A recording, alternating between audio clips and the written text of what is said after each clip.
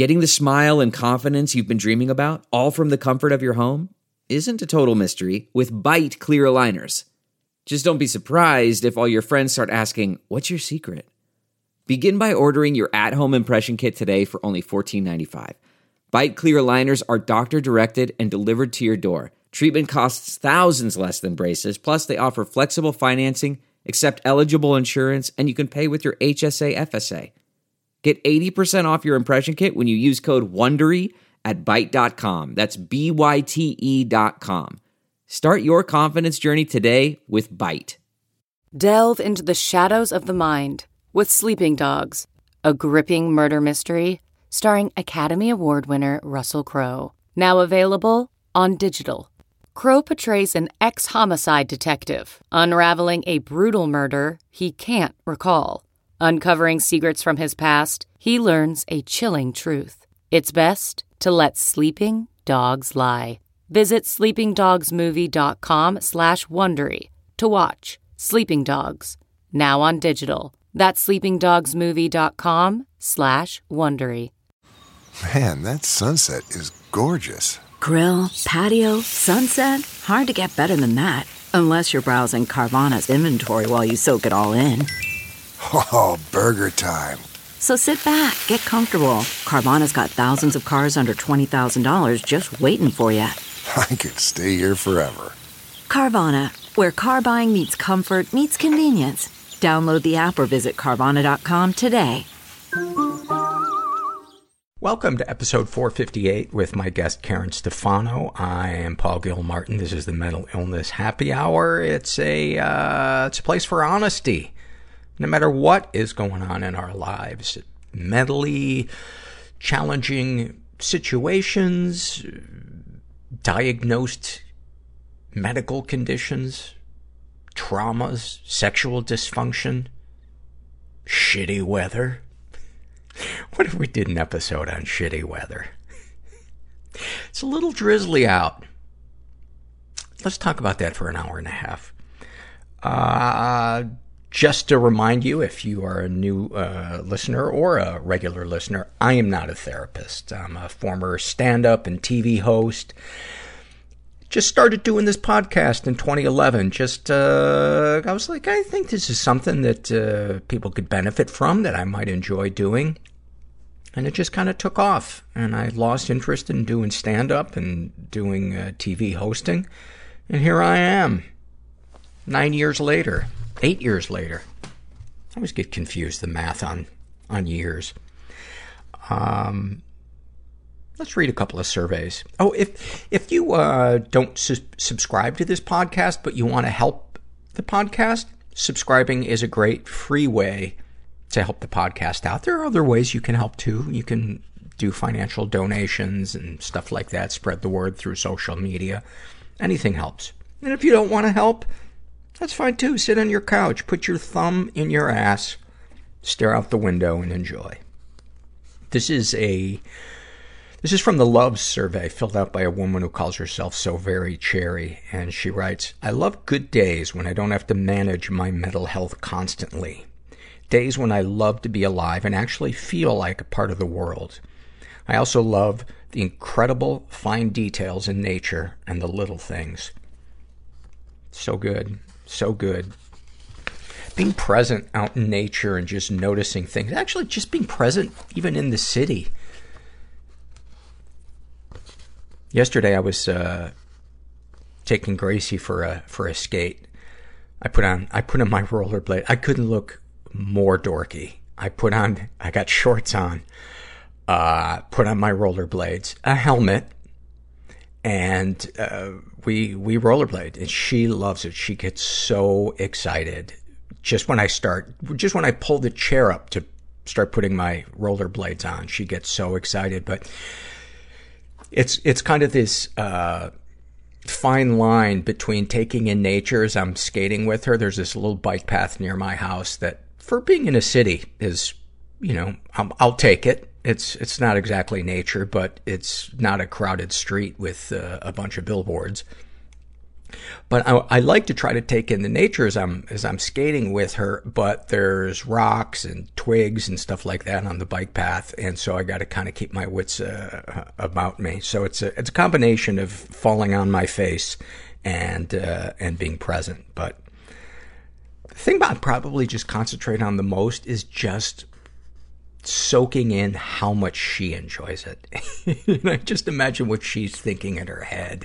Like she's such a big shot and she's controlling this 3-block area that I skate her around, putting her scent down every 20 feet. She's the fucking best. I'm so glad she came into my life. Speaking of dogs, here's a love filled out by a woman who calls herself Hurting on the Inside. And she writes, I love waking up in the morning next to my dog as he is lying on his back, legs up in the air, with what looks like a grin on his face. Oh, that's so easy to picture that. Oh, I love anything related to the way that dogs sleep. One of our sponsors for today is BetterHelp.com. If you have never tried online counseling, I really recommend it. I do it every Monday afternoon, and I love not having to leave my house. And I feel that I've done in-person therapy before, and I feel as much of a connection doing video as I do in person. And I love my counselor. And I'm a big fan of BetterHelp. So if you're interested in trying it out, go to betterhelp.com/mental. Make sure you include the /mental part so that they know you came from this podcast. Then fill out a questionnaire, and if they have a counselor that they think is a good fit for you, they'll match you up with one, and you can experience a free week of counseling to see if online counseling is right for you. And you need to be over 18. This is an awfulsome moment filled out by a guy who calls himself Johnny Toxic 1985. And he writes, I have cerebral palsy and use a wheelchair. The other day, I got some quick lunch at Panera Bread, and as I was leaving, a man told me I did a good job. What had I done? I got napkins from a dispenser. This inspiring story is soon to be a Hallmark Hall of Fame movie starring R.J. Mitt, Bruce Dern, and Octavia Spencer. This episode is sponsored by When Breath Becomes Air. When Breath Becomes Air by Paul Kalanithi is the exquisitely observed memoir of an idealistic young neurosurgeon attempting to answer the question, what makes a life worth living, as he deals with his own terminal cancer diagnosis. It's a stunning reminder to live while we are alive. A must-read for anyone in medicine from a doctor-turned-patient. For healthcare workers, expand your view on patient care and the fragile beauty of our mortal lives through Kalanithi's unforgettable words. Some of the questions Kalanithi wrestles with in this book include, what makes life worth living in the face of death? What do you do when the future flattens out into a perpetual present? When the future is no longer a ladder towards your goals in life? What does it mean to have a child, to nurture a new life as another fades away? When Breath Becomes Air is a #1 New York Times bestseller, Pulitzer Prize finalist, and named one of the best books of the year by the New York Times Book Review, People, NPR, The Washington Post, Slate, and more. When Breath Becomes Air is available wherever books are sold. Learn more at prh.com/breath. CarMax is putting peace of mind back in car shopping by putting you in the driver's seat to find a ride that's right for you. Because at CarMax, we believe you shouldn't just settle for a car. You should love your car. That's why every car we sell is CarMax certified quality, so you can be sure with upfront pricing that's the same for every customer. So don't settle. Find love at first drive and start shopping now at CarMax.com. CarMax, the way car buying should be. And then this is an awfulsome moment filled out by a woman who calls herself Elia. And she writes, this is not actually my awfulsome moment, but I'm sharing it anyway because of its perfection. It came from a friend of my boyfriend, so I've given them fake names and left out location names. And of course, I'm paraphrasing the conversation. So, John comes into Bob's store one day looking utterly shell-shocked. Bob asks, what's wrong? John says, my dad just killed himself last night. He jumped in front of a train. Bob, oh my God, man, that's horrible. Can I do anything for you? John mumbles, well, I'm pretty hungry. Can we go get something to eat? How about that gyro place down the road? Bob, yeah, let's go. They do so. As they walk in, John gets a very strange look on his face. The gyro restaurant, for reasons that are a mystery, was decorated floor to ceiling with train memorabilia. Bob knew this, but had gotten food there so many times and was so familiar with the place that there may as well have been blank white walls in his mind. Bob, oh my God, John, I'm so sorry. We can go somewhere else. John is quiet for a moment, his eyes taking in the decor, before saying calmly, no, this is perfect. Nobody's cool and everyone's scared. And we're just all in this together.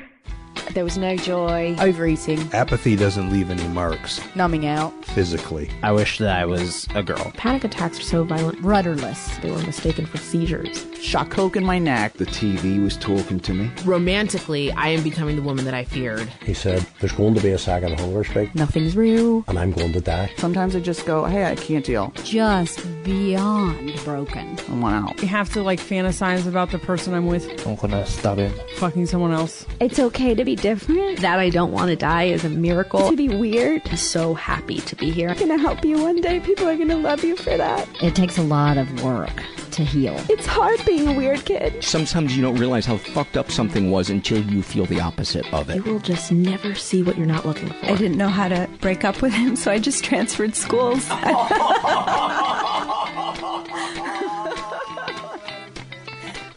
I'm here with Karen Stefano, who has a book called What a Body Remembers.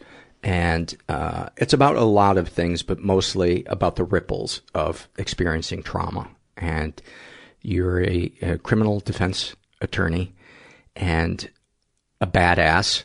And the opening chapter of the book, you describe the way you go about defending somebody who was guilty. As his defense attorney, you can't necessarily say that because you didn't ask him. Did you? Right. Did you do it? Didn't ask him, didn't care. I want to set the stage for the personality of somebody like you so that we can understand when we get into the assault and all the other stuff, the type of person that this is affecting. Because a lot of times I think when we talk about somebody who is assaulted, we don't tend to think of them as being this kind of cutthroat, alpha, badass, brilliant defense attorney. Would you recap or read something from that first chapter to kind of let us in on your thought process when you're going for the jugular in the courtroom? Yeah, and I'll read a short excerpt, but in terms of where my head's at and how I, the victim of a brutal assault, came to be a criminal defense lawyer, that's described in detail in the book. A lot of people, when they hear about that before they've read the book, say, no, how can that happen? I can't accept that. When you read the book, it makes a lot of sense. Right. And I pose a lot of theories about how I, the victim, and I'm using air quotes with that word because I don't like that word, came to become someone who is a steely advocate on behalf of her impoverished, uneducated, marginalized, victimized in their own way, bad clients. And so this chapter is the introduction to that latter explanation, if you will. And yes, in chapter 1 here, it's a courtroom scene.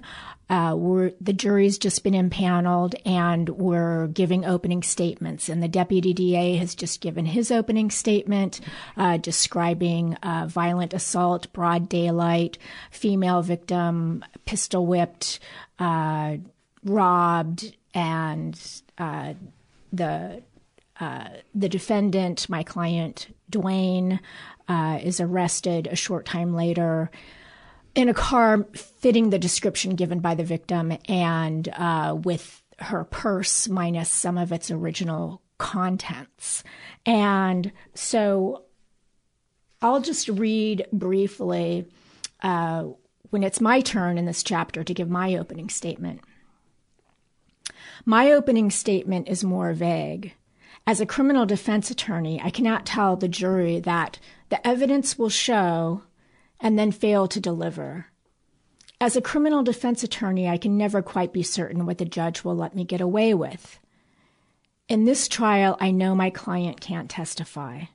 This is for two reasons. One, he's likely guilty, and ethical rules prohibit an attorney from putting on perjured testimony. I don't know for a fact that Dwayne is guilty. I haven't asked. I don't ask that question. I don't care. All I care about is convincing a jury to see reasonable doubt. The other reason Dwayne can't testify is that he has prior convictions for similar crimes. If he testifies, the DA is allowed to impeach his credibility as a witness by bringing up those prior assaults. Once the jury hears about them, they will assume he's guilty. No question.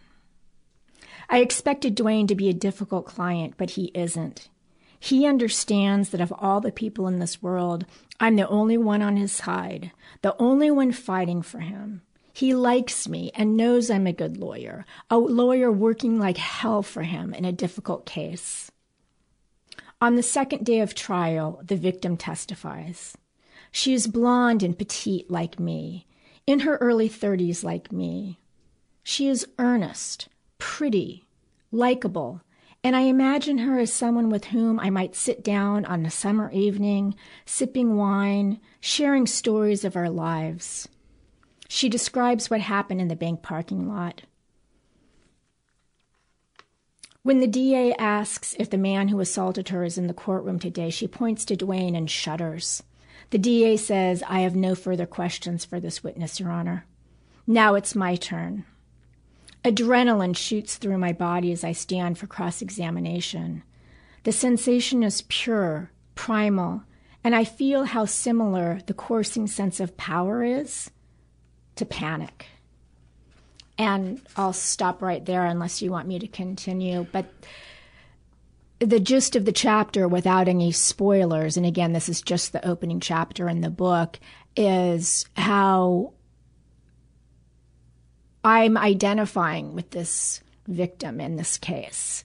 And I identify with her because I was that victim on the witness stand just about 10 years before I was doing this trial in my capacity then as a defense lawyer. And how I know that my pummeling is probably making it worse for her, and yet my duty, ethically, morally, is to my client. And no one's looking out for my client. And yet at the end of the chapter, again, I'm identifying with her, and I'm wondering if she feels how I felt when I was that victim on the witness stand. So that's the introduction. And then we go back to 1984 at the time of my own assault and go kind of chronologically in time.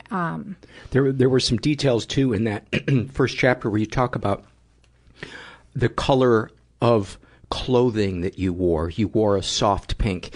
You made sure to touch the defendant's arm so that people could see you weren't afraid of him. Right. You made sure that he didn't show his tattoos. Right.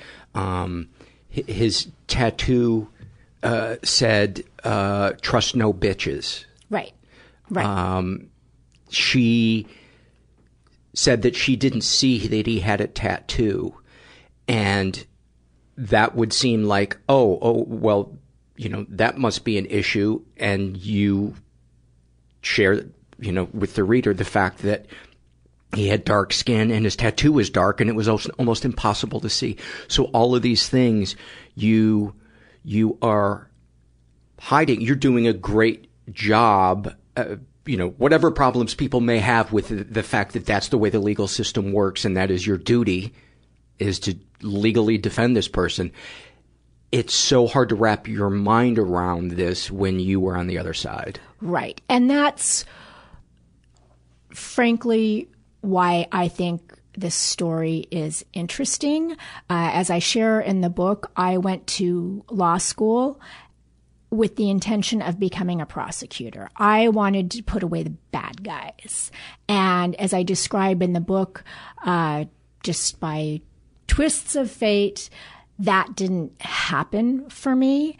And I put my toe in the water at first to become a criminal defense lawyer, thinking, I can never do this. And then I felt, again, marginalized by prosecutors. It was so black and white to them. There were no gray areas. And how so? Well, it just seemed like, so you're in the windowless room outside of court doing plea negotiations with the deputy DA. And there weren't really any negotiations. It was like, this is the deal. Take it or leave it. You don't like it, go to trial. And it offended me, frankly, that everything was so neat and clean and tidy to them. They didn't realize that people fuck up. People make mistakes. Some people don't have safety nets. And it kind of got under my skin. And then doors opened for me in the criminal defense world, and I walked through them. I found power in my voice in the courtroom, a voice that I didn't have as a victim. And again, in the book, I describe people's psychoanalysis of how this can happen. You were a victim. You got just flayed on cross-examination when you were testifying against your assailant. And you didn't like it. And yet here you are doing the same thing. And everybody has their own theory for why that happened. And it's like, well, yeah,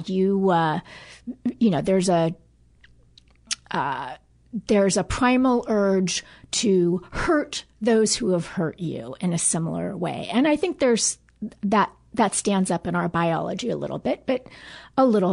And so the anger they are positing is even greater at the cross-examiner than it is at the person who assailed you. Yeah, at that point, definitely. Yeah. Definitely. Is that something you would agree with? I don't know. Frankly, it depends on what day you ask me. I mean, because there's anger at both. There's victimization at the hands of both. I was on a literary podcast recently, and we were talking about forgiveness. And this host asked me, have you forgiven your assailant? And there's this long pause as I contemplate that. And I still don't know if forgiveness is the right word. It's, I've certainly processed it and let go of it. That's for sure. But it's taken me a lot of time to do that. But just one more thing, if I may, in the category of people psychoanalyzing how a victim of an assault, a brutal assault, goes on to become a criminal defense lawyer, I was at a reading in Minneapolis recently, and the host of that reading afterwards said to me, I know the answer. And the answer is that you felt marginalized. You felt like you weren't heard. And you weren't a person of resources. So you became a defense lawyer because you wanted to help those marginalized people. You wanted to give the voiceless a voice. And I said, that's not That's pretty good. Do you want to read any sections from the book?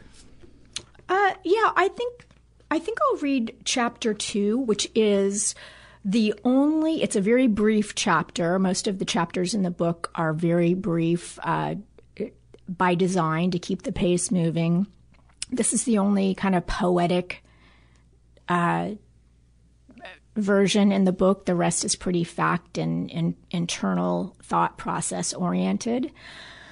But with that introduction, this is chapter 2. This is the story of the night I died. The night of the footsteps, of the harmless, pale-haired man jogging down a sidewalk. The night I walked home from work in darkness. The night he turned into my hallway. The night our eyes locked and he showed me the knife in his hand. This is the night that still possesses my body. It was just a small tragedy. And yet it wasn't. It was like falling into a well, distant and far away as a glimpse of light, but there's no way to reach it. You're still you, just not the same version. You're stuck and can't climb out, can't even begin to know how to get out. And though there are people up there, people who want to help, those people don't know how. And you don't know how to let them. So you stay stuck in that deep, dark, cold place that has swallowed you.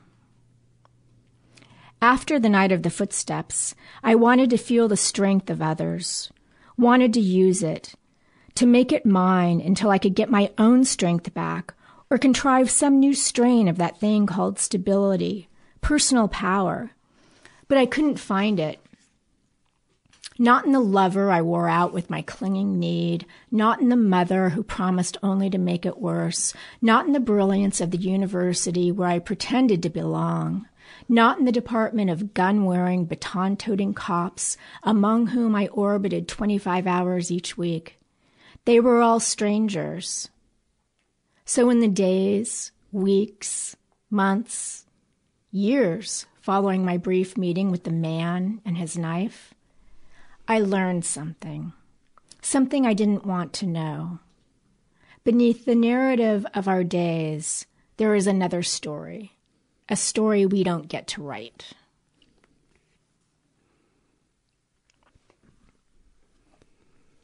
One of the things that I really love that you capture in this book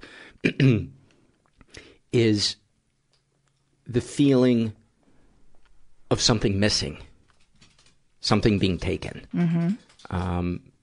People who have never experienced violation, as you and I were talking before we started recording, it's not the event, it's the ripples that fuck with you. Yeah. Talk about how it has... Actually, before we do that, talk about being a campus police aide when this happened and how you felt amongst the police, kind of being one of them, but also not being one of them. Right. You were dating a guy who was also a campus police aide. The moment when the police came after you called 911 is such a striking moment. Actually, would you read some of that from the book? I think it so perfectly captures that feeling of like being so alone, even though these are quote unquote your people. These are law enforcement people. Yeah, and they're law enforcement people who mean well, but it was a really unusual situation. And just to give some background on what you've alluded to in the book, at the time of my assault, I was a 19-year-old UC Berkeley sophomore. It was summer. I was taking summer classes, and I was working my job as a UC Police Department aide, we were called. And we wore cop uniforms. We had all the accoutrements of cops minus the baton and the gun. the only thing that identified us as not being a real cop was a tiny little patch beneath the seal that, if anyone who's ever watched a cop show on TV, the seal on the arms of your uniform. And that was a small patch and it said aide. And my job was to patrol the campus in darkness.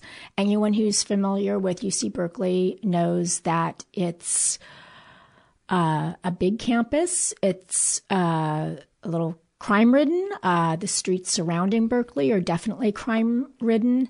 And my job was to patrol. I had a police radio. And also my job was to walk other women home to safety. There was a campus police line, 642 walk. You called it. You said, I'm at the library. I'm alone. I need to walk home to my dorm. And I and other aides would be dispatched and then we'd walk them home. Our only, my only protection was the uniform and the police radio. And so after a shift, it's about midnight. I go to the police locker room, take off my uniform, put on my regular college young woman clothes, and I walk home to my apartment in darkness. And outside my apartment is where the assault occurred. And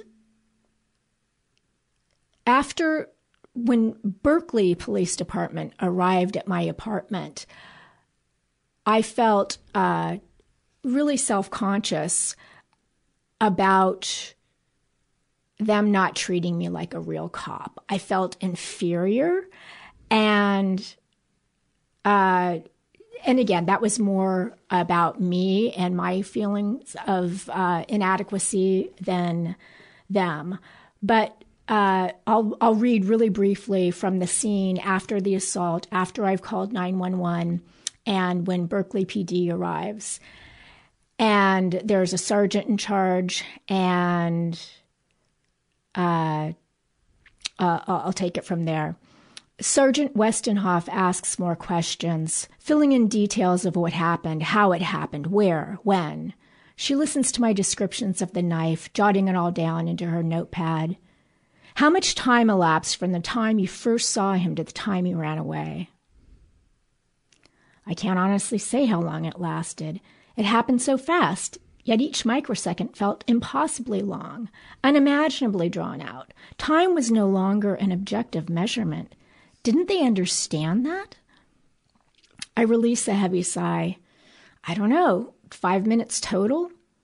Sergeant Westenhoff scribbles on her pad. I shift my focus back to Sergeant Westenhoff.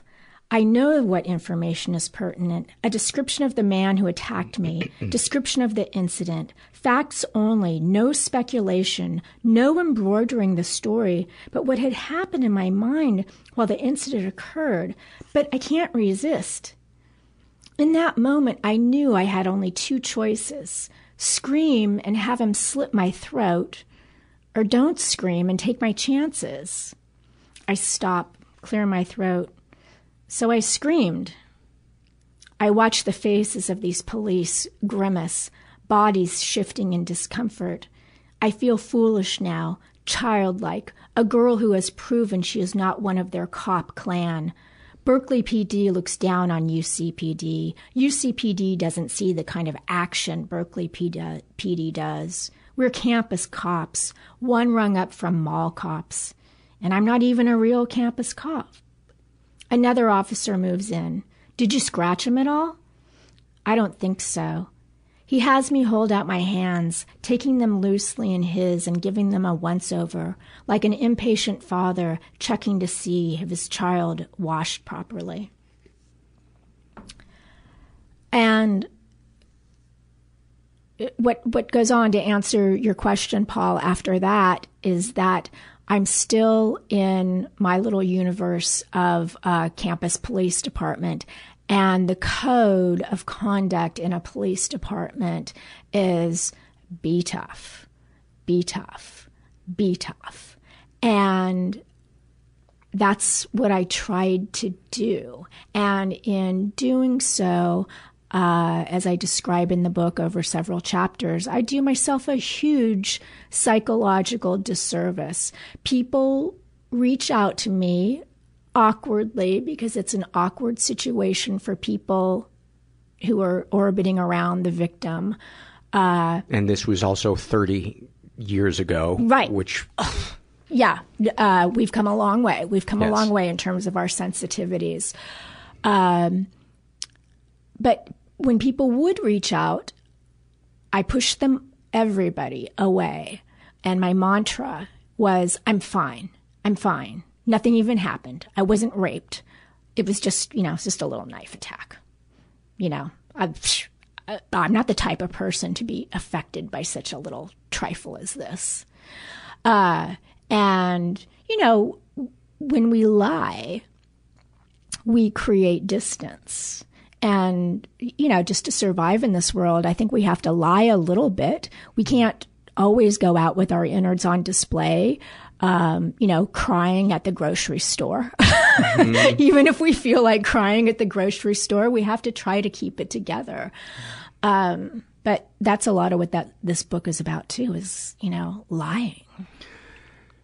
I imagine that you've come across people who tried to comfort you by saying, well, at least you weren't raped. Oh, yeah. That. And also, more harshly, and I'll share with you, we've been promoting the book pretty aggressively and saying what it's about. And there was recently a comment, and, you're like, Karen, grow a thicker skin here. There was a comment on Facebook by a woman who I don't know, obviously, and who obviously hasn't read the book. And her post was, about the book cover description. And her post was misleading.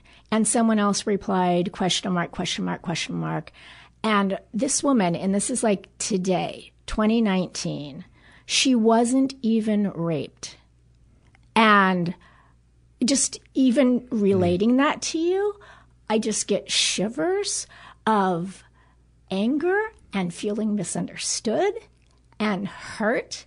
And it's like, you've so diminished my experience, and you're another woman, and it's 2019, for fuck's sake.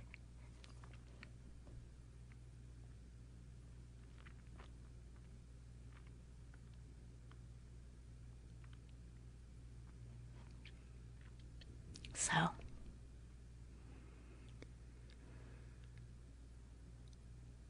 I think a lot of people, and I don't know if it's because they've never had innocence taken from them, but that's the real crime, is having the message pounded into your brain involuntarily that you are not safe in this world.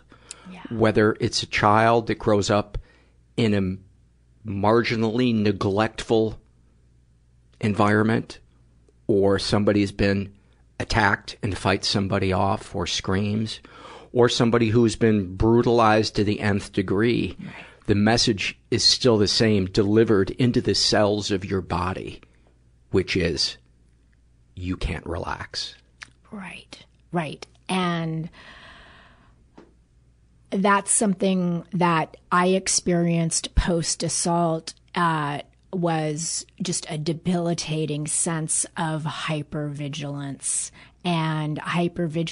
which obviously my assailant had kind of jogged up behind me. I thought he was harmless. He wasn't.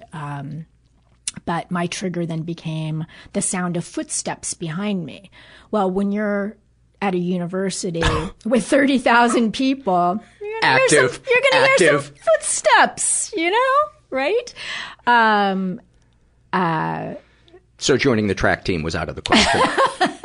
Yeah, the track team wasn't going to happen. And then, the other interesting thing, Paul, is just like, the shame you feel, that, I shouldn't be so upset, and you're going through this, your worldview has completely changed. I'm safe. I'm not safe. I live in a world where bad things happen. I'm understood. I'm not understood. Right. I'm different. Right. I'll never be right. I'm other. I'm in the otherness. And the way I'm healing is an embarrassment. Right. That to me, even though what I experienced was different than what you experienced, violation is violation, and second guessing the way in which we heal was for me one of the biggest mind fucks in healing, was feeling like I'm not doing this right. I'm not doing it fast enough. I'm stupid. I'm weak. I'm confused. I'm needy, etc., etc. There were so many things in your story that I related to, and you captured so well that inner monologue in the brain of the person who was trying to get that peace back that was taken from them. And it doesn't matter what the circumstances are. If a piece was taken from you, how can we help the person try to heal? Right. And you're right. I mean, and there's such a sense of shame. Shame. I don't deserve to feel as fucked up as I feel. I'm a baby. I'm an exaggerator. I'm a wimp. If I were a stronger person, this wouldn't even be bothering me. Get on with it. Get over it. Relax. Move on. And then, so there's that, and so much negative self-talk, like, I should be over this already. And it's, I think that we're so unkind to ourselves, and I think we beat ourselves up, and then that self-flogging results in anxiety, depression, lack of self-worth. Isolation, absolutely. And I think I give myself permission now to do a little bit of self-isolating. I find it necessary. But how do you know when it's healthy and when it's not healthy? Well, I don't. I don't. And another great example of the ripple, the ripples. The ripples. I like that word. I'm totally glomming onto that word, the ripples, and they go on for years. And as we were talking before we started recording, you think you get to a place where you've regained your footing and you're okay. And like my criminal defense days, that those were the first 8 years of my life as a lawyer. I felt I didn't have any PTSD then. I didn't have any sense of fear. Going to court was always anxiety inducing because you've got to be on the attack. You've got to be on the defensive. You're expecting people to mess with you because that's what goes down. It's probably comforting on some level because the outsides matched your insides. Right. It really did. And then you knew the rules. It's like you're like in a boxing gym and it's like there's a referee there and you're not going to get bloodied too badly, hopefully. Right. But during those years, I didn't have any problems post-assault. And then, as I describe in the book, 2010, post-recession, I'm navigating a dying marriage, my mother slipping into dementia. My then husband and I lost our life savings due to the recession and then just some carefully plotted poor choices. And I was, literally and figuratively back into the fetal ball on the floor. And that's when the PTSD came back. And I hadn't been reassaulted, nothing like that. PTSD knows how to make a good entrance. Oh, PTSD is... It's got its own circular staircase that descends from like a... debutante. It's like, okay, she's feeling weak. We've got her. Let's go. She's down. Let's just kick her.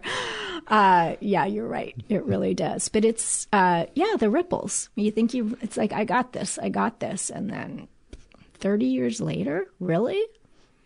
I like, too, how you described in the book, in the immediate aftermath, how you began draining your boyfriend. Mm-hmm. And then you moved into describe the building that was comforting that you moved into. Yeah.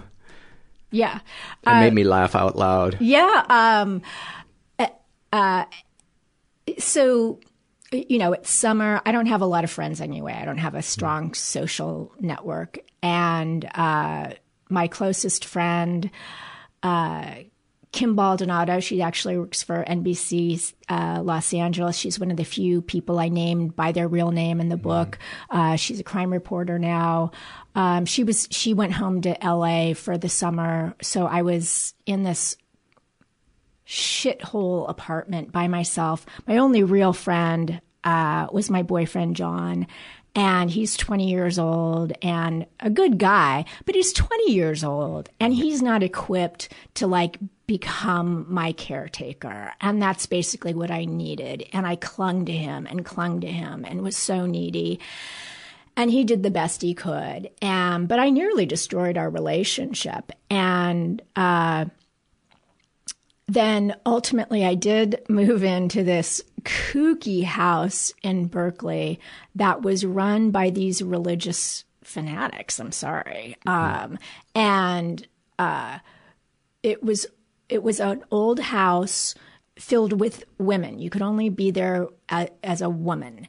And your father couldn't pass the threshold, your boyfriend, your brother, no men were allowed in there. And everybody had their own room. There was no kitchen. There on the stairwell, there was a microwave. You washed your dishes in the bathroom that you shared with these other women where you also did your bathroom things. And it was perfect. It was perfect, Paul. It was heaven. And because I was safe and I was on the second floor. And then I got to feel a little bit normal again. And I stopped being so clingy to my boyfriend. And then we normalized. And I bring up Kim because she's read the book now. She was there for part of the time through this. And she said to me recently, oh my God, it all makes sense now. She's like, I couldn't understand why you wanted to go live in that weird house. And she's like, but it all makes sense. And I'm like, yeah, it kind of does. Not the ideal housing arrangement for most, by then I was a 20-year-old young woman.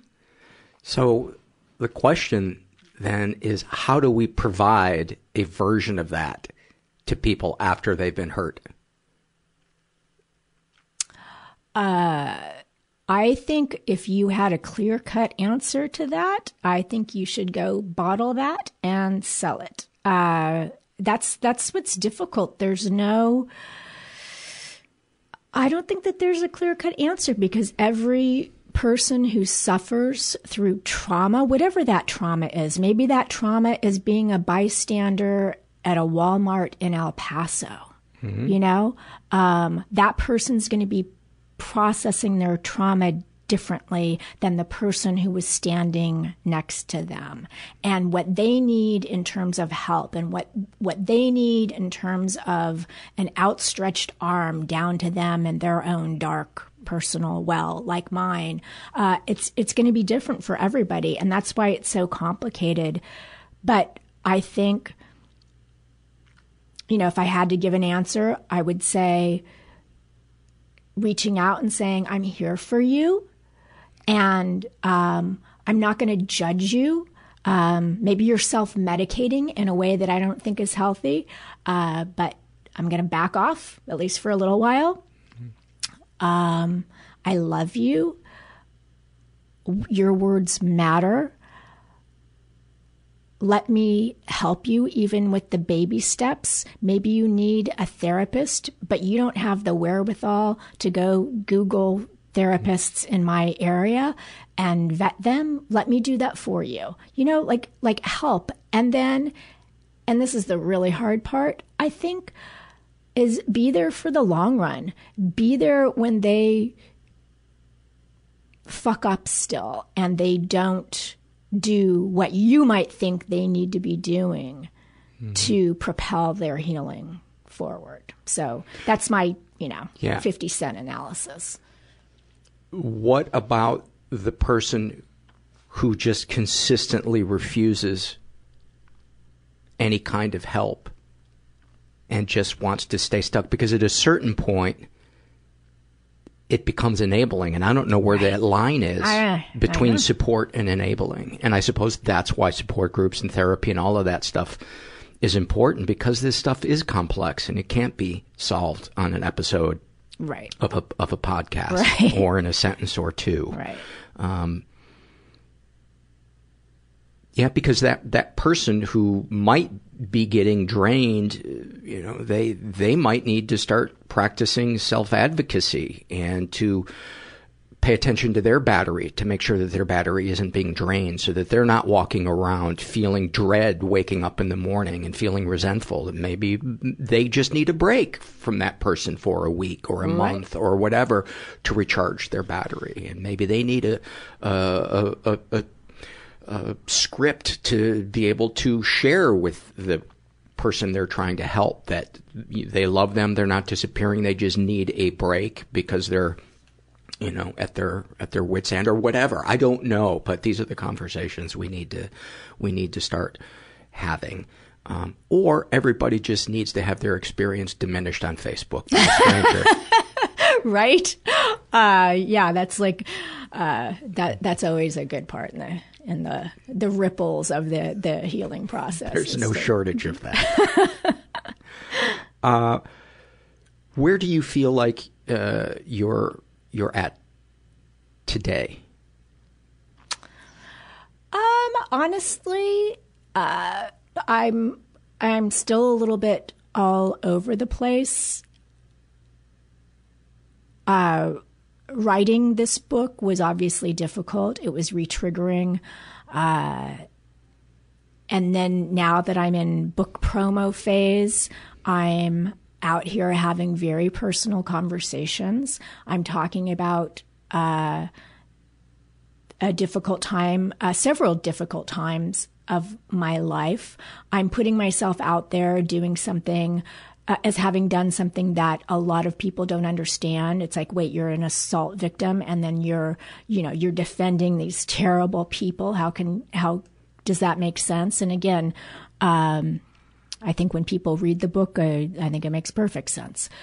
But so, I'm exposing myself, and I'm exposing myself to people who, as we talked about earlier, who've diminished my experience, and that's been very hurtful. And so part of me feels strong. Part of me feels like if you can write about these times of your life, you can do anything. So sometimes I feel incredibly empowered. A lot of days, I feel very exposed, very misunderstood still, and anxious. Anxiety is my kind of go-to emotion. It always has been, and I hope to not say that it always will be. But I'm going to anxiety a lot lately. Yeah. The aftermath of trauma really amps up the fear of the unknown. Right. Yeah, and it's interesting. Yesterday, I was feeling very, very anxious, and I sat on the floor of my apartment looking out the window, and I had my 2 cats beside me.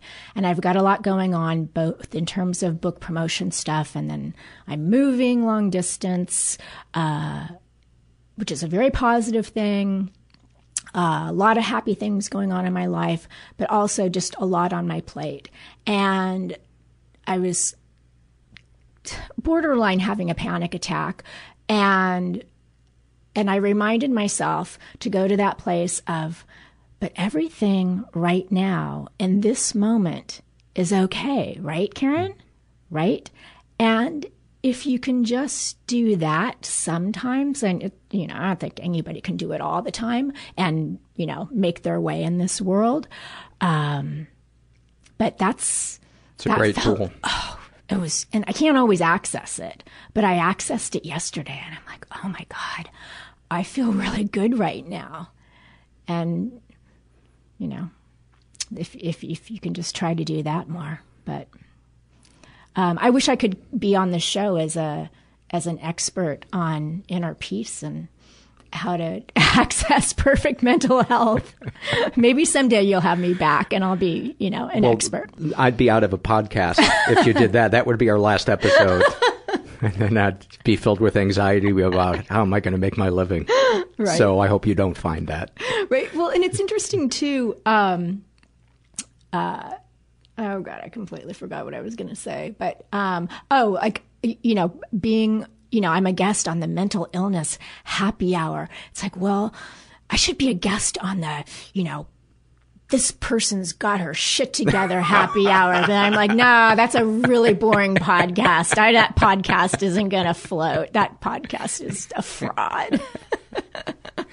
Well, thank you so much for coming on. The book is What a Body Remembers. And just congrats on really, really capturing what it's like to be in the skin of the ripples, and what a mindfuck it is, and how perfectly imperfect you navigate that and describe that. I know it's going to bring comfort to a lot of people. That's my hope, Paul, and thank you for having me on. I'm a huge fan of the podcast. We don't need to end this with a lie. I hope you guys enjoyed that conversation as much as I did. One of our sponsors for today is the app Calm. The importance of a good night's sleep. If we don't sleep well, our next day blows. Our body doesn't feel right. Our brain doesn't feel right. And Calm is the #1 app for sleep. With Calm, you can find a huge library of programs designed to help you get the sleep that your brain and your body need. They have soundscapes. They have over 100 sleep stories narrated by really cool voices like Jerome Flynn from Game of Thrones, comedian Stephen Fry. So if you want to seize the day, sleep the night with the help of Calm. And right now, you guys get 25% off a Calm premium subscription at calm.com/mental. That's CALM.com/mental. 40 million people have downloaded Calm. Find out why at calm.com/mental. This is an awfulsome moment. And I've read this one before on the podcast, but it was a long time ago, and I just love it, so I wanted to reread it again. This is filled out by a guy who calls himself Shepherd, and he writes, "When one of my best friends had died in high school, during the candlelight vigil in the parking lot, someone began singing that dreadful Sarah McLachlan song that is in the ASPCA ads. Before anyone else joined in, someone else blurted out, 'He hated that fucking song. Stop singing before I shove that candle up your ass.' Everyone started laughing so hard that the tears of sadness became tears from laughing. And what started out as a solemn moment turned into a night where we reminisced about all the wild, hilarious hijinks that he was notorious for. I think he would have approved, especially about the candle. Awfulsome." Thank you for that. Oh, so easy to picture that. So easy to picture that. This is from the love survey filled out by a guy who calls himself Christopher, and he writes, "I love the laughter of my children. I love my wife being sexual towards me without prompting. I love being alone. I love being alone while high. U.S. history. And learning to understand about people who are different ideologically and socially from myself." It takes a lot of patience and compassion, I think, to sit through listening and trying to understand somebody who is the polar opposite of us ideologically, especially in today's political climate. Thank you for sharing that. This is the Shame and Secret survey filled out by a woman who calls herself Turd Girl. So you know this one's brimming with self-confidence. She identifies as bisexual. She's in her 20s. She was raised in a slightly dysfunctional environment. She's never been sexually abused. She's not sure if she's been emotionally abused, but trust me, she has. She writes, "It feels really weird talking about this because I don't feel like it's bad enough to classify with a term as huge as emotional abuse. But as a kid, my dad would get insanely angry over super tiny things and use that as a way to point out some really big person-defining flaw in me. He still does this. Like a couple months ago, I was home and I put a bowl in the dishwasher in a way he didn't like. So he smashed the bowl to the ground and started yelling about how I was really lazy, didn't put any effort into anything, etc., etc., etc., which was way uncalled for. Then my mom tried to step in, asking my dad what the fuck he was doing, and he started ranting at her, telling her she had to stop babying me and how sometimes I had to get my, quote, snowflake feelings hurt, and how I'm never going to amount to anything if I can't take criticism. Which, like, how the fuck did this spiral from a stupid bowl blunder? What the fuck? Essentially, he'd do that kind of shit a ton and still does it. Super small stuff, but it feels like it's taken a toll over the years. First of all, it's definitely emotional abuse. And the second thing is, you know, when people call somebody a snowflake, if anybody's a snowflake, it's your dad losing his shit over a bowl. It's just amazing how people will project the things that they feel about themselves onto other people and shame them. Any positive experiences with the abusers? Yes. And fuck yeah, it complicates things. Particularly since he's done a lot of good things too. And the bad stuff he's done is all like objectively really minor. Darkest thoughts. I want to not exist so fucking bad. I would never do anything to hurt or kill myself, but I fear that's mainly because it would completely tear my mom apart irreparably if I did anything to hurt myself. On one hand, I'm grateful that there's someone in the world who cares a ton about me and would care greatly if I died, but that also makes me feel trapped in a weird way. Like I have an escape button, but I can't push it, although I desperately want to. Darkest secrets. I've lied to get attention, particularly as a kid and young teenager. I'd lie and say all these terrible things happened to me, thinking that would make people be nice to me and care about me. Didn't really work. And once, someone noticed and called me out on it. It was the single most embarrassing, shameful moment of my life. I still literally have nightmares about it. God. Sexual fantasies most powerful to you. Honestly, if I could just ever have a sexual partner that I'm confident to be with in a remotely sexual situation, that would be rad as hell. I've never been sexually, romantically, or emotionally intimate with anyone, so the idea of having someone that would have all three is the dream. Literally a dream, though. Like, I can't imagine me ever getting intimate in any way with anyone, ever, even though sometimes I really want to. Sharing this makes me feel sad and vulnerable as hell. I never ever talk about this in a way that's remotely serious. It's killing me not to soften this shit with humor right now. Also, I don't think I answered your question properly because this isn't even a fantasy. Whose fantasy is as PG and lame as this? First of all, that is not lame. I think it's beautiful. And the other thought that popped into my head is that we don't have to wait to get into a romantic relationship to begin to experience intimacy with people, because having platonic intimacy with people is a great exercise to be ready for when romantic intimacy presents itself in our lives. Because if we're not used to being platonically intimate with people, being vulnerable, trusting, opening up to each other while also having boundaries and knowing where we end and someone else begins, that if we don't do that, we're not going to suddenly learn how to do that in a romantic relationship, or at least it's not going to be easy. Because, I mean, intimacy itself is not easy. But it's so worth it. It's so worth it. What, if anything, would you like to say to someone you haven't been able to, and why? Saying I love you to the people I love. For some reason, vocalizing, writing, or saying anything remotely emotionally intimate in a genuine way to people makes me want to retch, even though I know it could mean something to someone else if I tell them I love and care about them, or whatever. I'm not, excuse me, trying to put this on your dad, but the environment that you grew up in was not emotionally safe. And intimacy is frightening for people who didn't have a sense of emotional safety. When you walk on eggshells in your house as a kid, intimacy is going to take some work in adulthood. And it is absolutely doable.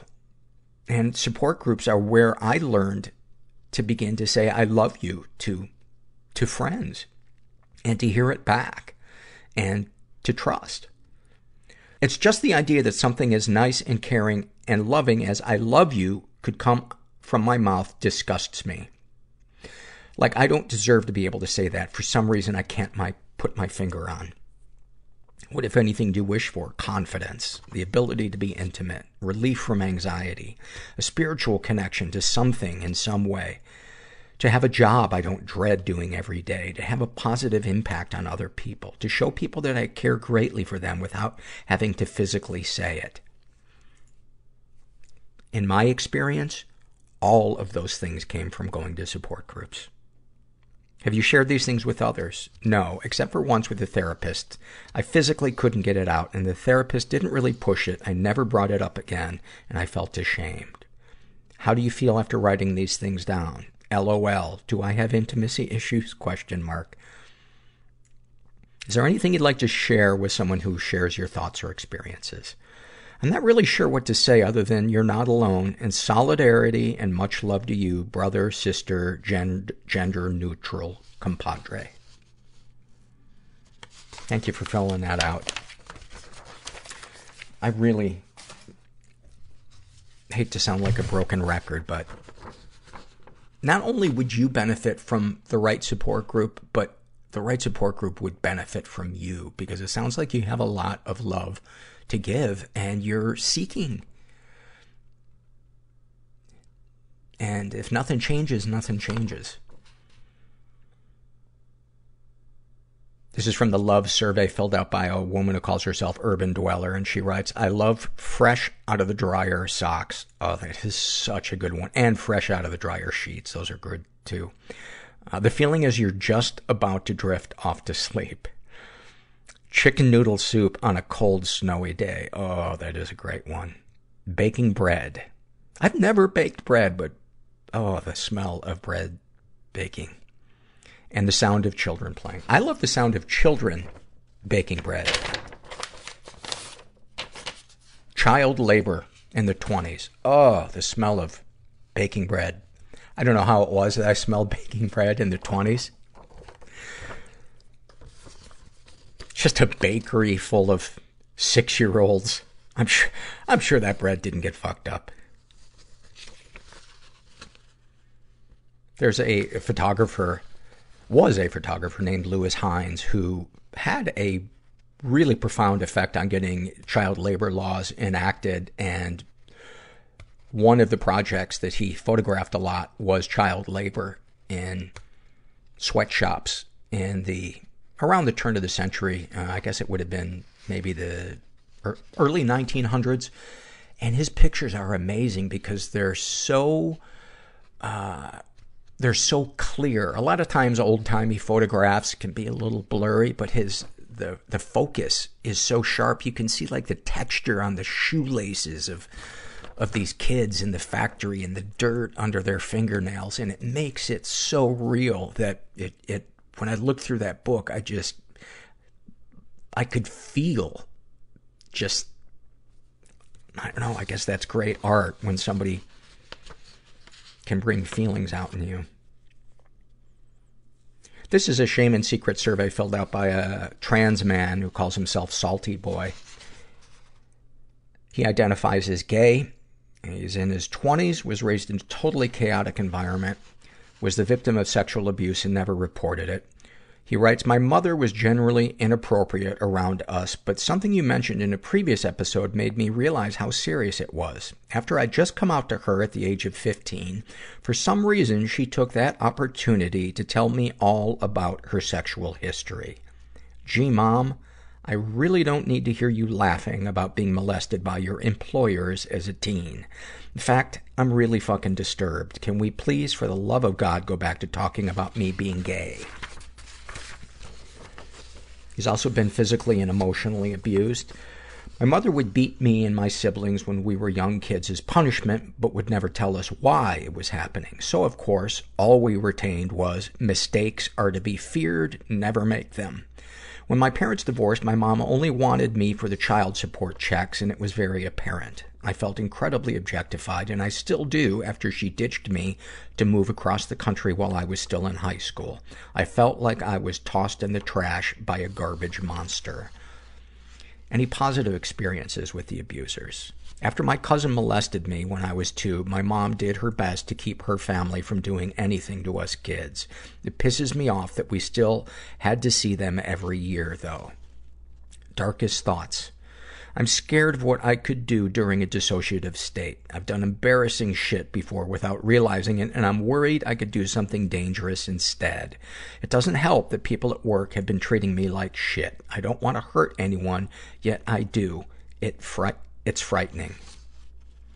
Darkest secrets. I'm a DID alter, and barely anyone knows I exist as my own person.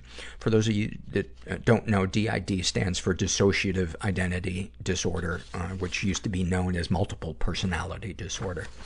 I'm a DID alter, and barely anyone knows I exist as my own person. If they do know me, then they might not know I'm an alter until I have to awkwardly tell them why I disappeared for several months. Also, I've lied a lot because as a kid I was taught that I don't know is never an acceptable answer. I've made my peace with that, and I'm doing much better. Sexual fantasy is most powerful to you. Mostly gory stuff involving my boyfriend, like cutting him up while sweet-talking him. Excuse me. I think of it every day, and it makes me smile. Then again, anything involving my boyfriend makes me smile. What, if anything, would you like to say to someone you haven't been able to? To my bullies, I didn't have to exist, but you made it happen, so fuck you. Man, I wish I knew the word cunt as a 5th grader. What, if anything, do you wish for? Stability. I just want to move out and get a new job. Maybe then I'll be ready for college. Maybe. Have you shared these things with others? People are generally understanding when I tell them about the abuse, and I'm glad. How do you feel after writing these things down? I feel okay. I mostly did this to try and get out of a dissociative episode. I don't know if it worked, though. Is there anything you'd like to share with someone who shares your thoughts or experiences? To fellow alters, and for those that aren't familiar with the term, it's when someone has dissociative identity disorder, they have multiple personalities, if you will, and they are called alters, from what I understand. Not an expert, but I did cook chicken on basic cable for 16 years, and that's got to count for something. To fellow alters, I see you and I love you. You exist and you matter. Thank you for that.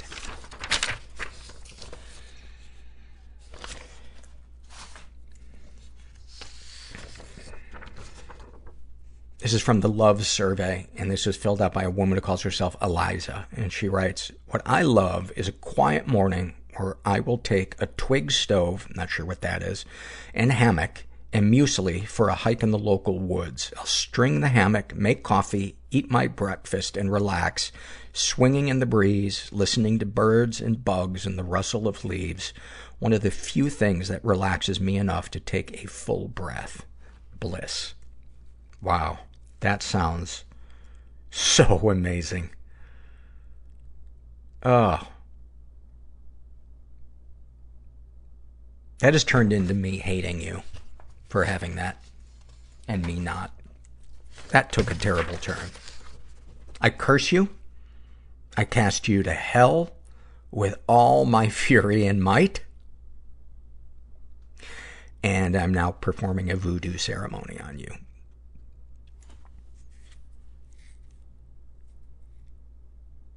This is a happy moment filled out by a woman who calls herself Finally, Hopefully, the Light at the End of the Tunnel. She writes, I've recently started taking steps to manage my anxiety that started getting out of hand after having my second child.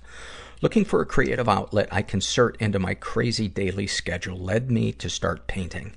I usually find myself skipping tracks when I'm listening to music in the car because nothing, quote, feels right. After spending the day painting, on my way home, I shocked myself because I was able to enjoy every song in its entirety. I fucking love that. I love that because it's such a great example of self-care and the ability to be present. To get rid of that restless feeling like we're not in the right place doing the right thing and somehow we're missing out on life. And that feeling when we feel like we're in the stream of life and we're okay with reality is so, so amazing. It's so hard to get to, though. It's so hard to get to. This is a shame and secret survey filled out by a woman who calls herself Mary. She identifies as straight. She's in her 20s. She was raised in a totally chaotic environment. She was the victim of sexual abuse and never reported it. She writes, I dated many men who would only want one thing, sex. I was starved of love. I so badly wanted to connect with someone and have someone be around me that I endured years of painful sex with men who would never consider me.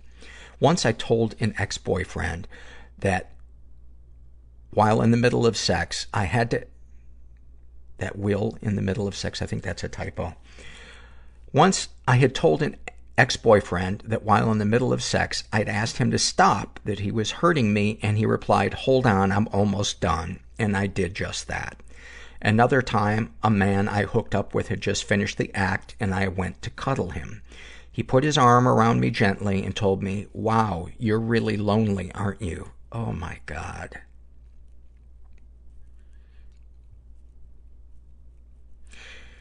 Oh, God.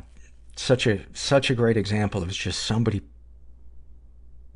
blaming the other person for their issue.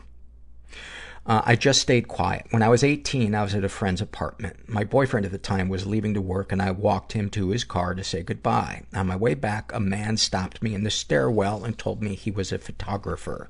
He flashed his card at me, then said I was beautiful and I'd be a great model. He said he wanted to see something and took me to the corner of the stairs. I was wearing a skirt. He knelt down and moved my panties and touched me. I panicked, froze, and then told him I had to go.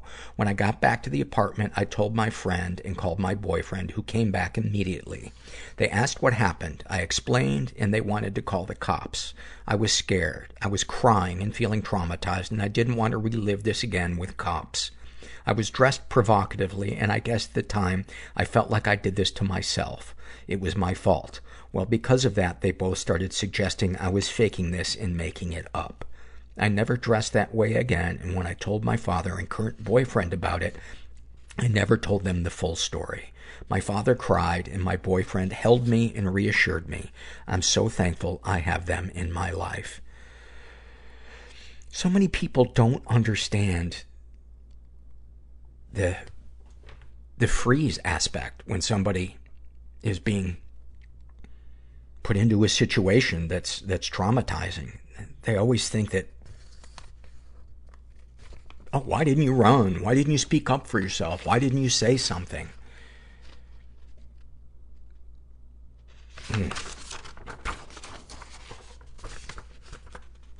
She's also been physically abused and emotionally abused. She writes, I guess I was physically abused? ? My mother used to whip me with a belt or smack me with a sandal when I was really young. It wasn't often, but I learned to not piss her off. Ha ha. My mother's Mexican upbringing was the same, if not way worse. So while it doesn't make it right, I don't blame her for emulating that. And the point isn't to demonize other people. The point is to give weight to what happened to us so we can process those feelings. And a lot of time people will conflate the two and feel like to have compassion for ourselves, that little us that went through something, or even the adult us that went through something traumatizing, that it means that we have to take someone else down, and it doesn't. That was all she had to go off of. My maternal grandmother was evil. The woman was cold and would yell at my mother all the time. My mother had cancer when I was 8, and I remember that winter hearing my mother and grandmother screaming at each other downstairs. It was in Spanish, so I don't know what they said, but while peeking, I saw my grandmother smack my mother over the head with a 2-liter bottle. My mother had cancer. I was so scared and mad all at the same time. About 4 years later, my mother died, and at her funeral, when I was crying next to her corpse, my grandmother touches my shoulder and says to me, "You have to stop crying, because if you keep crying, your mother won't go to heaven." By the way, also the title of the least successful children's book.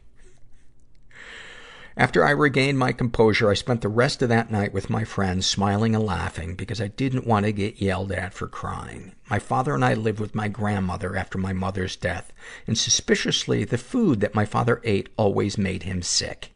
We all ate the same food, but he literally was poisoned and almost didn't recover. We both packed up one day and left and never looked back. Wow. Any positive experiences with the abusers? Despite the infrequent beatings, my mother was a beautiful woman who suffered so much abuse in her life. And despite that, she was still an angel to others. My mother was always supporting me in my endeavors. If I was doing bad in a class, she would scold me, but then sit down and teach me. She would draw and color these beautiful pictures. One day, on my birthday, she picked me up from school, and when she opened the front door to the house, I saw a trail of Pokemon booster packs leading upstairs. The smile on her face was beautiful, and it is honestly one of my happiest memories. The booster packs led all the way upstairs to my room, and on my bed was 2 starter decks. She learned and played the card game with me. She bought 2 Game Boys and both copies of Pokemon Red and Blue. She played her own copy so she could trade Pokemon with me. My mother was a nurse and the responsible parent. My dad had issues with alcohol, so he was more of the stay-at-home parent. Despite her long work hours and soon-to-be development of cancer, she always made time for me. Even after she had cancer, she would teach me to bake cakes, watch Dragon Ball Z with me. She will always be an angel in my eyes. Wow. Wow. And what a great example of how complicated people can be. But man, that's so beautiful that your mom really, really wanted to know you, really wanted to see the real you. Darkest thoughts.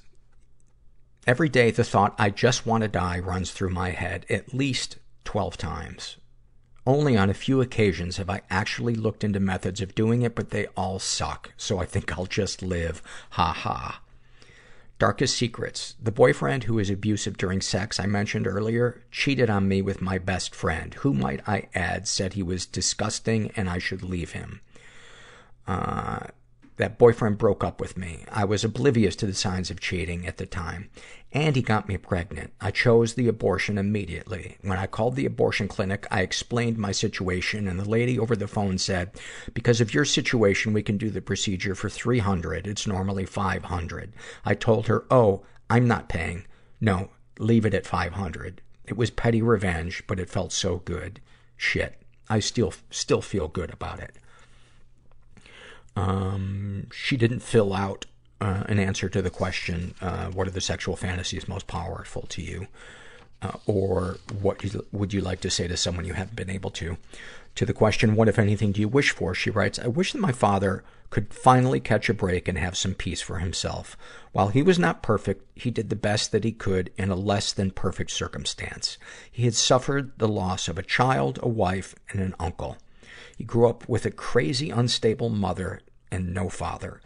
He had to pick up dead bodies in order to have money to raise me. His job was to move bodies from the place of death to the morgue. Not sure what that's called. That's called a body trolley. I could sit down for a half hour and enjoy trying to come up with the names of that. You mean he drove the corpse coaster? I truly wish for his remaining years on this planet to be peaceful, stable, and happy. Have you shared these things with others? I talked to my boyfriend who is studying psychology. He is my rock and so supportive. I'm blessed to have him. How do you feel after writing these things down? I cried when writing about my mom, and it's been months since I cried. While it was a brief cry, it felt good letting it all out. Thinking about her hurts too much, so I avoid it. I feel guilty. I want to remember her. I just wish it didn't hurt so much.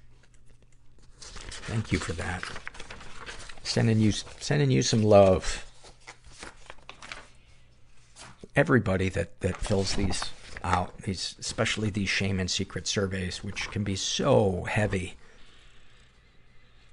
I appreciate it so much. You guys going back into that darkness and rooting around and struggling to put it into words.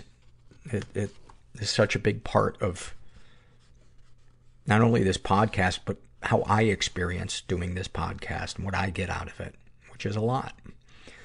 This is from the Love Survey filled out by a woman who calls herself LBJ. And she writes, I love the bottom row of teeth in my dog's mouth. Yes.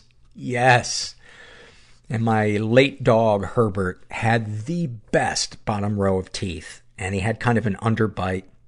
And one of the little tiny baby corn teeth was missing. Oh, I miss him. I love my boyfriend's ridiculously soft feet. I love birthday cakes for me with speedboats on them. I love when my students get off the bus in the morning and run to share a hug with me. Those are beautiful. And then finally, this is a happy moment filled out by a woman who calls herself Autistic Child-Free Ex-Mormon. She writes, working on art, sipping coffee, watching a nostalgic movie, and my 2 cats laying near me purring. 5 years ago, I would not have imagined I could feel as much peace as I do now. I would not have imagined I would have my own place with a loving boyfriend and have the freedom to work on art without feeling judgment or shame. I never would have imagined I could feel successful despite my inability to graduate elementary school, high school, or any class I attempted to take in college. I worked 2 minimum wage jobs, live in a very crappy apartment complex, and I couldn't be happier. I have the freedom to fully express myself through art, and my boyfriend has been the most positive, encouraging, and supportive influence in my life. He's helped me grow as a person, and his encouragement and love has caused me to learn how to redefine what real success means to me. I am valuable and loved, and not because of what I have achieved through school or work or financial gain. All I have to do is be myself. It took me a little over 30 years to figure that out. I no longer fear judgment from my family. I no longer feel like I have to prove something to them. I no longer hide what I truly enjoy. I am free! ! Wow. That is the holy grail of self-realization, self-actualization, whatever you want to call it, but to be authentic. To practice self-care. I mean, that's so beautiful. Thank you for that. And thanks again to my guest, Karen Stefano, and all you guys that filled out the surveys, those of you that support the podcast financially, those of you that support it emotionally, that send me nice emails.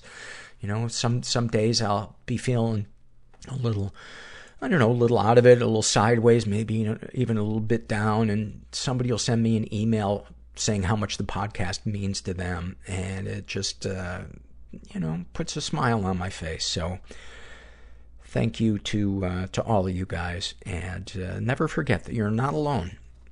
And your brain may be telling you that, but tell your brain to take 5 minutes out, go fuck itself, get a bite to eat, take a nap, and never come back.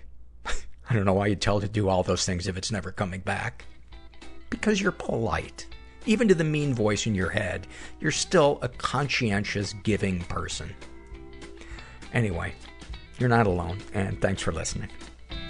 Everybody I know is bizarrely beautifully fucked up in some weird way. Bizarrely beautifully fucked up in some weird way. Bizarrely beautifully fucked up in some weird way.